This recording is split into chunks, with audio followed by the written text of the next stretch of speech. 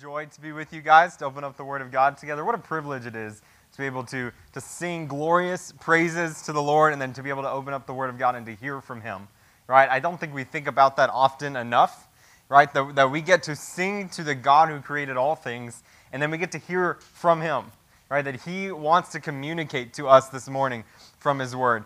If you have your Bibles, or if not, there are some in the seat backs in front of you. I invite you to turn with me to Acts chapter 16.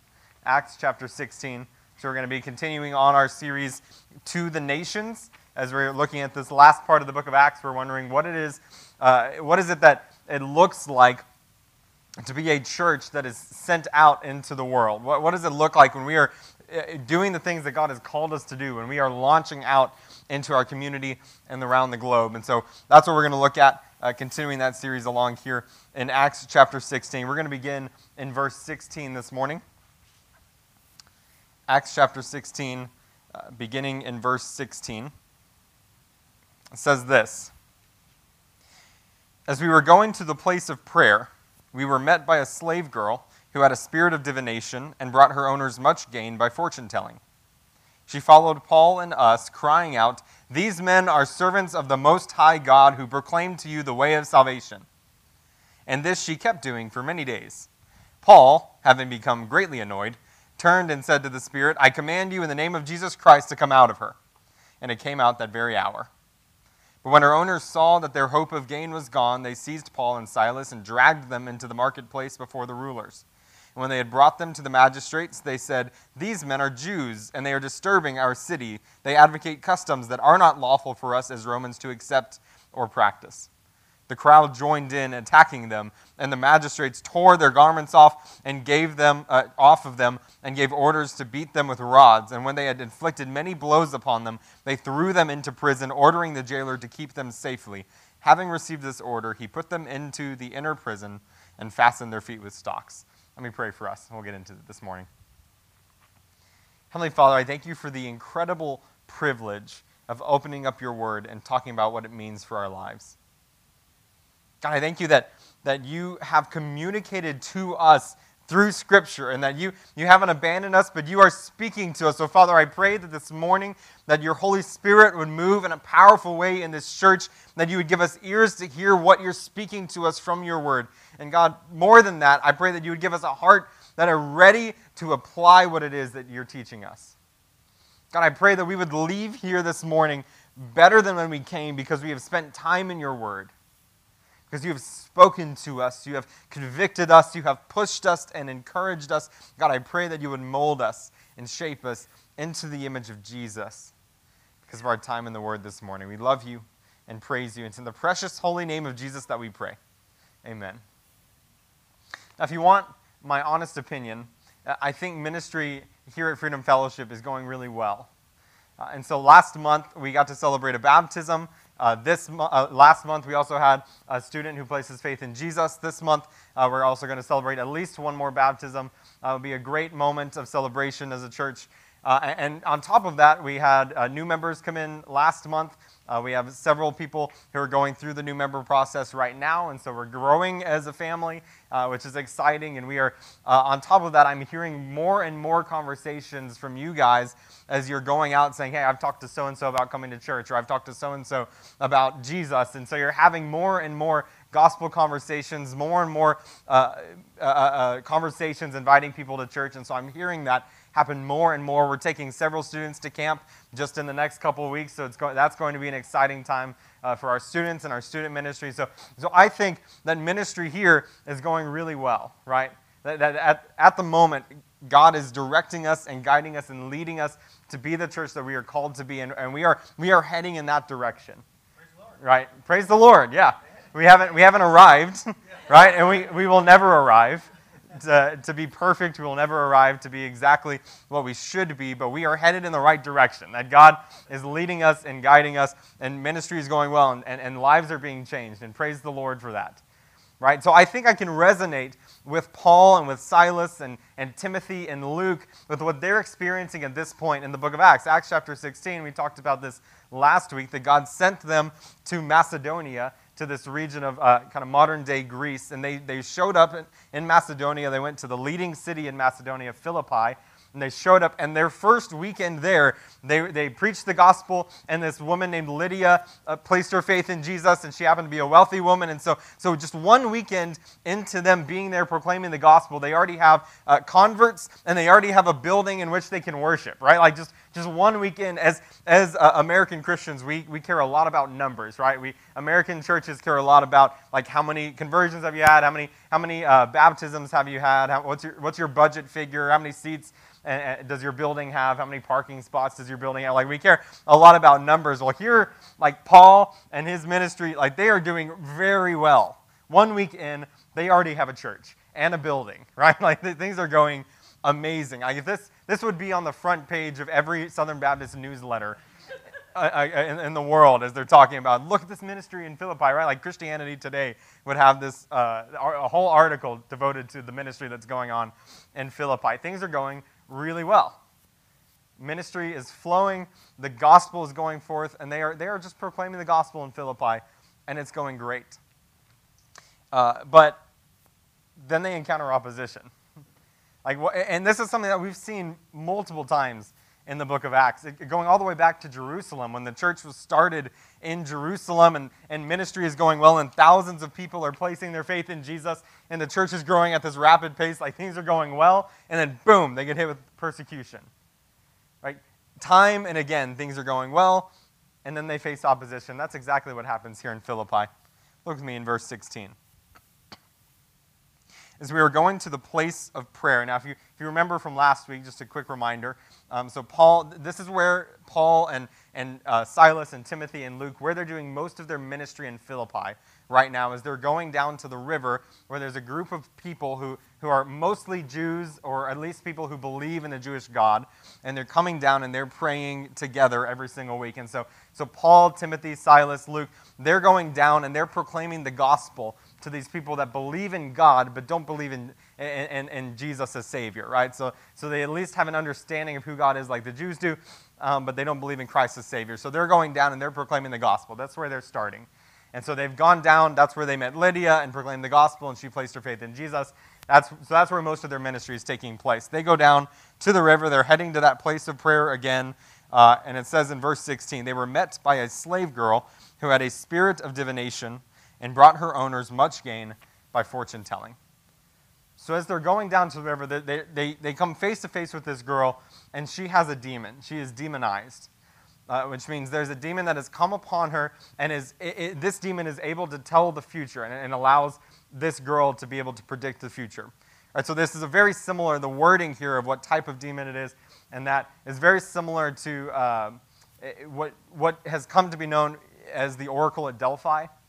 The most famous oracle in world history. There's an oracle at Delphi, and usually what this seer, this oracle at Delphi, usually what they would do is they would just speak in broad generalities that could really apply to anything, right? So a king of, and I think I've shared this before, the king of Lydia, of the Lydian Empire, comes to the oracle and says, hey, if I attack Persia, are we going to win? And the oracle says, if you attack Persia, you're going to bring an end to a great empire, right? And then Lydia attacks Persia, Lydia gets defeated, and the Lydian Empire is destroyed, right? So it's a vague generality that really is going to apply no matter how the battle works. So sometimes the oracle at Delphi just uses vague generalities, but sometimes the oracle is really able to tell the future and say, this is what's going to happen. And the reason for that, likely, is that the oracle at Delphi, like this slave girl, has a demon that they're working with in order to predict the future. That's what happens here with this slave girl. This slave girl is oppressed by a demon, and this demon is exploiting her and using her to be able to predict the future so that her masters can have a lot of money. Right? That she is enslaved. Notice she's not complicit in any of this at all. Right? She is enslaved by masters. She's enslaved by this demon to predict the future. It's not like some great gift that she's been given to be able to tell the future. Like she is demon oppressed, and she is enslaved by masters for greedy gain.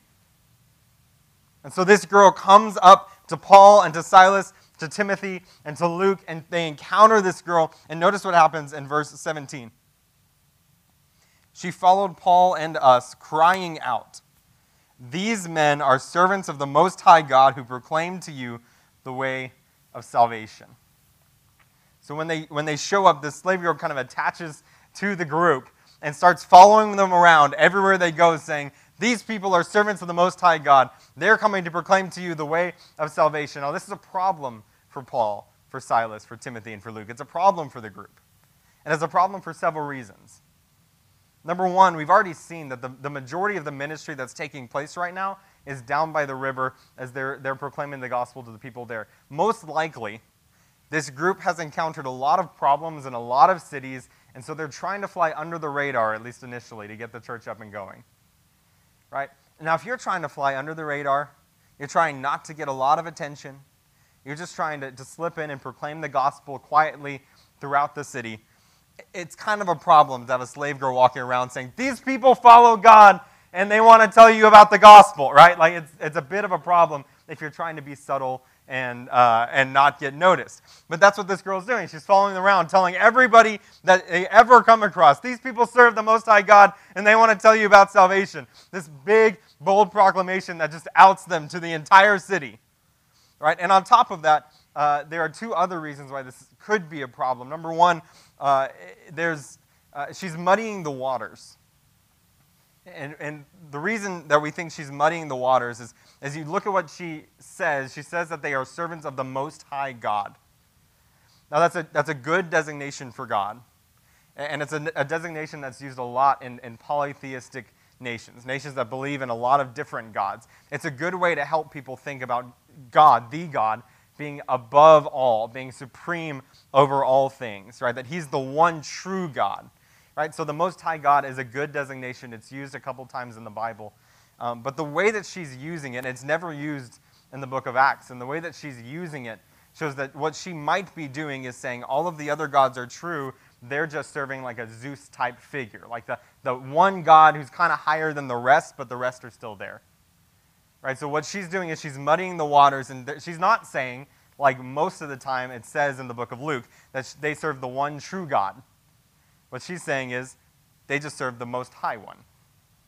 And so she's potentially muddying the water there. And on top of that, she says, I've come to proclaim to you the way of salvation. The way that that's written in the original Greek, it could either be a way of salvation or the way of salvation. Greek is a little weird in that it could be either way. It's 50-50. And so she could potentially be going around saying that they're coming to proclaim to you a way of salvation, one possible way of salvation. So her proclamation is not only outing the group to everybody in the city, on top of that, it's also muddying the waters. And it's getting people potentially to think of them as servants of just one possible God and one possible way of salvation. So this is a problem. This is textbook, like you cannot get any clearer spiritual opposition. Right? Spiritual warfare against the church. Here is a demon possessing a child, coming against the church and exposing Paul, trying to thwart their ministry. Right? Ministry is growing really well, and now here's spiritual opposition just smacking them in the face. Literally, they're just walking to a place of prayer, and this girl walks up and then follows them everywhere, trying to end their ministry in the city. Right? That is spiritual opposition against Paul and Timothy and Silas and Luke. When things are going really well in ministry, we're going to encounter spiritual opposition. When we're doing things that are glorifying God and lifting up the name of Jesus, the enemy is going to take notice. And we are going to encounter spiritual opposition. If we never encounter spiritual warfare as a church, if everything just goes smoothly and perfectly, and we never encounter spiritual opposition, that's a problem. Because it means we're not doing anything that Satan thinks it's worth fighting against. Right? You know what runs smoothly? A country club. Right? Where you can just go and you can enjoy, and everyone's cordial, and then after you're done consuming, you can go home. Right? That runs smoothly. That has no problems. We as a church need to fight our country club tendencies. Right, where we can just come and everyone's happy, everyone's cordial. We don't develop any real relationships. We don't really dig deep into the Word of God. We don't push each other. We don't strive to lift up the name of Jesus. But we like being around each other. Everything's fun, and then we all go home when we're done consuming. Right? if that's the case, then we're not going to encounter any spiritual opposition, and things are going to run smoothly, but that's a problem. Because we're not doing what we're called to do as a church. Now, if we're a church that is proclaiming the gospel, and is going out and telling people about Jesus and in standing in our community as a beacon of light and life and hope in a world of darkness. If we are a church that is opening up the Word of God and challenging one another to know what Scripture says and to apply what it means to our lives, if we're a church that is operating through prayer and lifting up the things in our lives to God and seeing Him move in a powerful way, if we are a church that is training up and making disciples, if we are a church who are using what God has given us for the glory of God, then we're going to be a church that the enemy is going to take notice of. And we're going to be a church that's going to encounter spiritual opposition. When ministry is going well and we're doing things that God has called us to do, we're going to encounter spiritual issues. We're going to encounter temptation. You know that in your own life. As soon as you start to walk with the Lord, as soon as you start to put your eyes on Jesus and walk according to Him, the enemy is going to try to take your eyes off of Jesus and put it onto other things. As soon as you're walking closely with the Lord, the enemy is going to try to knock you off and to get you to do things that you're not supposed to do, that do not bring God glory and honor. And he's going to try to keep you from doing the things that are going to lift up the name of Jesus. And we see that as a church, that we're going to encounter spiritual opposition, that we're going to encounter a spirit of disunity. We're going to encounter spiritual temptations to be greedy, to be authoritative, to be disunified as a body.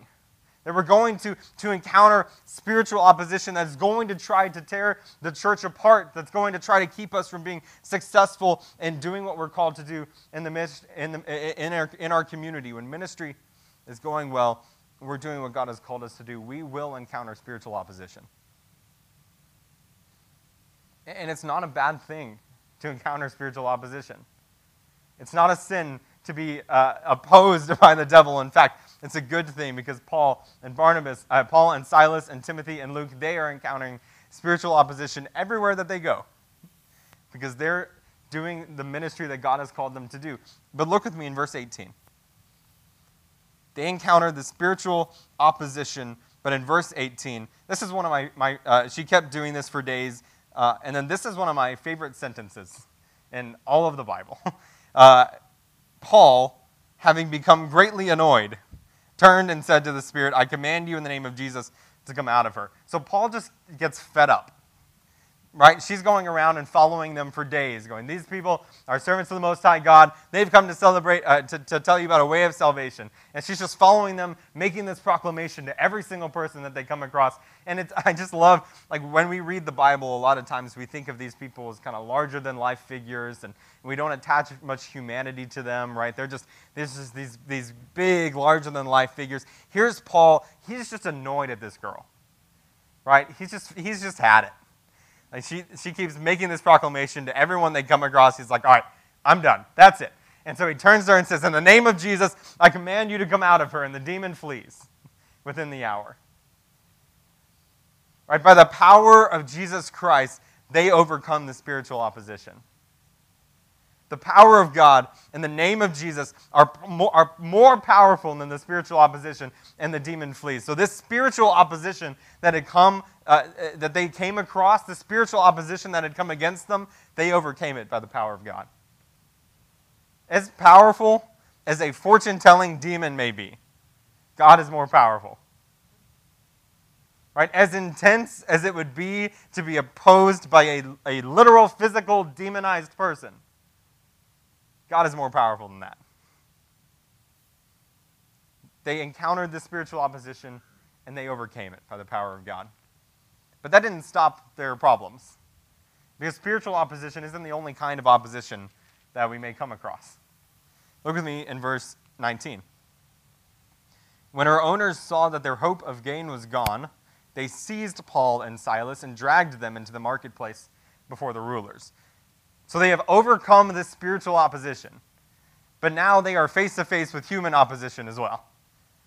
Right, here are the slave owners, the masters of this little girl, and this girl has just been freed from demon oppression. Right? This girl has just been rescued from a demon that has been using her and abusing her for fortune telling. Like this girl has been freed. And instead of celebrating and praising God, these greedy masters are saying our potential for money is gone. And they are livid with Paul, with Silas, and with the rest of the group. So what they decide to do is that they seize Paul, and they seize Silas, and they grab them, and they drag them before the rulers. I don't know why. The text doesn't give any indication of why they only took Paul and Silas. Like, I don't know why Luke and Timothy also didn't get grabbed. It could be because they were Roman citizens and evidently Roman. It could be that there were only two masters, so they just took the two most vocal guys. I really have no idea. If you're Paul, and if you're Timothy and Luke, you're probably like, I'll sit this one out. That's fine. Paul and Silas get dragged before the rulers by these slave masters. They get dragged in the middle of the city, and notice what they do in verse 20. What these slave owners do. Verse 20. When they had brought them to the magistrates, they said, "These men are Jews, and they are disturbing our city. They advocate customs that are not lawful for us as Romans to practice." So notice the tactics that these human opponents do. Notice what they try to do to end Paul's ministry and Silas's ministry there. They fight it with racism, and they fight it with misinformation. They drag these two men before the magistrates, and they say, "These men are Jews." Right? And what they mean by that is they're not us. They're not Romans. These are Jews. These are foreigners. These are a different type of people. Now, technically, they're wrong. Both Paul and Silas are Roman citizens, which is going to be a point later. But either way, what they're saying, what they're bringing up is these guys are Jews, and they're playing off the rest of Philippi's aversion to the Jews. And they're hoping that the magistrates and the rest of the city will hate these men because they're Jews. And so they're throwing racist insults out there. And on top of that, they're using misinformation. They are slandering Paul and Silas before the rulers, saying things that are not true. Verse 21, that they advocate customs that are not lawful for us as Romans to accept or practice. So they're saying that these men are Jews, and they're telling us to do things that no good Roman should ever do. These men are Jews, and they're trying to disrupt our way of life. These men are Jews, and they are trying to undermine our laws, to undermine what's going on in our community, to try to undermine all the good things that we have going for us. These men are Jews, and they're trying to get us to do things that we shouldn't. So this combination of racism and misinformation are opposing Paul and Silas in his ministry. And then look what happens in verse 22. The crowds join in attacking them, and the magistrates tore the garments off of them and gave orders to beat them with rods. And when they had inflicted many blows upon them, they threw them into prison, ordering the jailer to keep them safely. Having received this order, he put them into the inner prison and fastened their feet with stocks. So this is about as bad as human opposition gets. Right? They had just overcome this big spiritual opposition, and then they get hit in the face with human opposition right after that. And here are humans who are throwing racism against them, who are throwing misinformation against them. Now all of public opinion is against them, and a whole crowd is ganging up on them and attacking them, and the actual government is now opposing them and beating them and throwing them into prison. That's about as bad as human opposition can get. Right? This isn't like they were left a bad Yelp review, or like someone wrote a blog about their church. Right? This is as bad as human opposition gets. When you and I are ministering and we're doing the things that God has called us to do, we as a church will definitely encounter spiritual opposition, and it's likely that we'll encounter human opposition as well.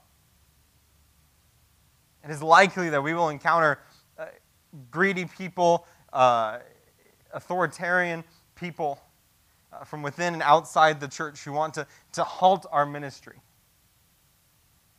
It's likely that we'll encounter people who just don't like Jesus and will say things and do things against our church to keep our ministry from going forth in the community. It's even possible, as it's happened in other countries around the world, that even the government could come against the church.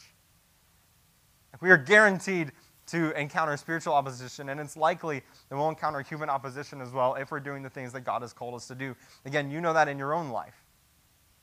If you're walking in according to what God has called you to do, you are perfectly within His will, perfectly within His plan, glorifying Jesus in the world, you're going to come across people who don't like Jesus.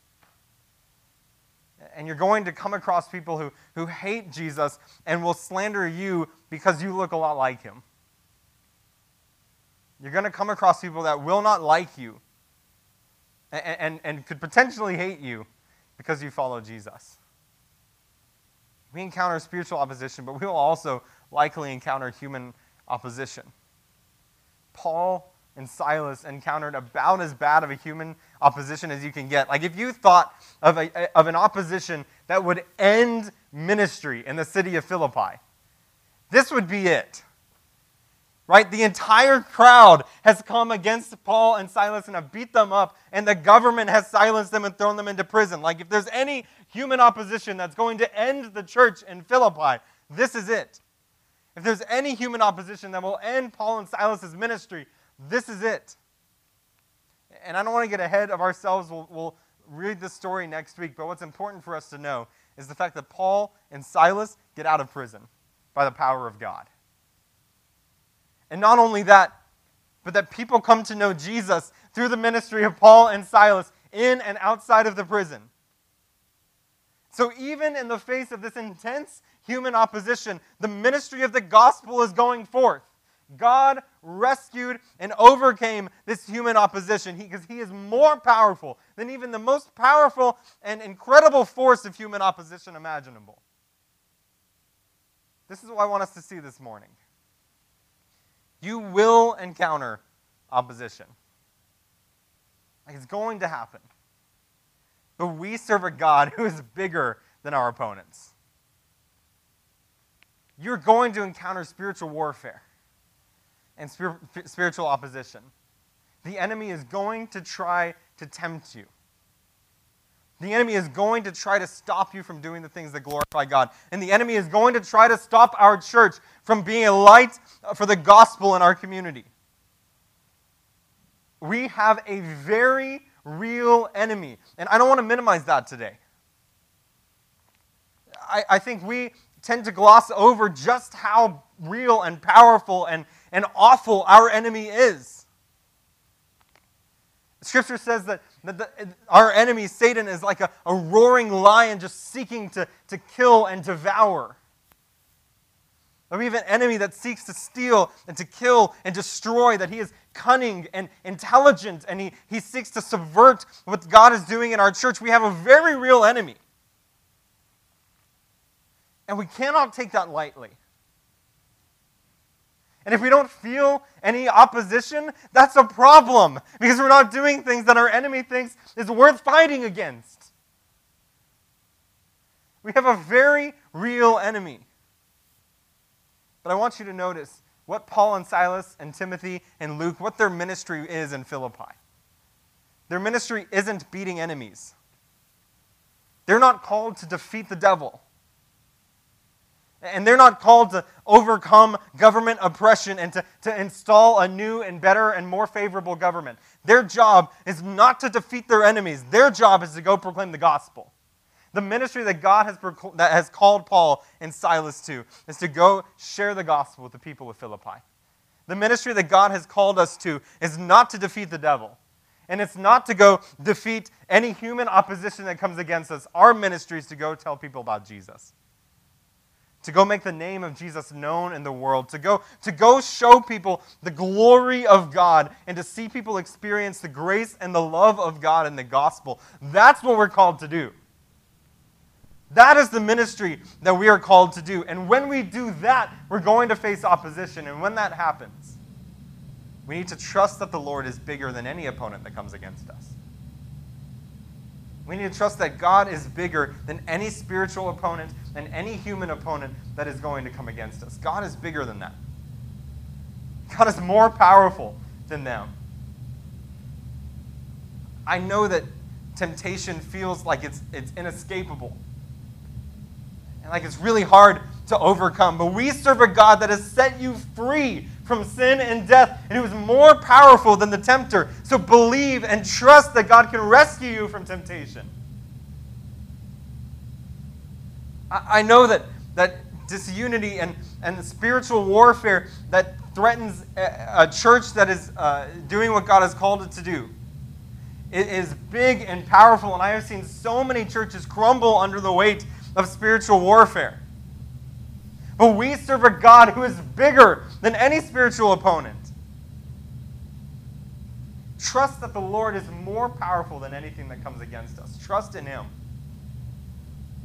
And when opponents come against you, don't shift your ministry. Don't become consumed with your opponent, trying to figure out how to beat them, trying to figure out how to one-up them. If you have a person come against you and slander you and be mean and revile you, like, they're doing it because of Jesus. Hopefully. If for other reasons, you probably need to get that figured out. But if it's because you love Jesus that they're slandering you, they're doing it because of Jesus. And your goal, your ministry, is not to beat them. Your goal in ministry is to continue to proclaim the glory of God. Don't change your ministry because opponents have come against you. We serve a God who's bigger than them. We serve a God who can handle them. And we serve a God who can make sure that the ministry of the gospel continues no matter what force faces you. Some of you this morning, you don't encounter spiritual warfare. And you don't encounter temptation. You don't have these things that come against you because you're not walking with the Lord. You have never placed your faith in Jesus. Satan is not your enemy because you've never trusted in Christ. So this morning, the message for you is that you need to get on the right side of the battle.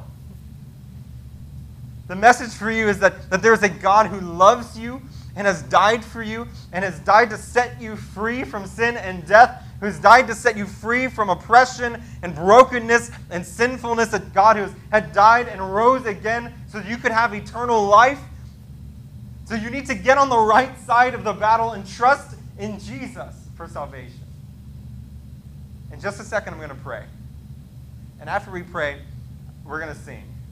And as we sing, if that's you, and you want to place your faith in Jesus for the very first time, you want to get on the right side of the battle, then I would love for you to come up here. I'll be standing right here. I'd love to pray with you, and then there are some people that would love to talk with you more about what it means to follow Jesus. But our ministry as a church is the ministry of the gospel. To go make sure that people know who God is, to go make sure that people know Jesus and trust in Him and place their faith in Him and receive the grace and the love of God, no matter what opponent comes against you. And we serve a God that can make sure it happens. So go proclaim the gospel and be the church that God has called us to be. And trust that God is bigger than any opponent. Let me pray for us. Heavenly Father, I thank you for your love for us. And I thank you that you have a heart for the lost. God, that you want the people who do not know you to enter into a relationship with you. God, that you want those who are struggling, who are broken, who are hurting, who are heartbroken, God, you want them to know you and to know your love and to know your grace and to know your peace.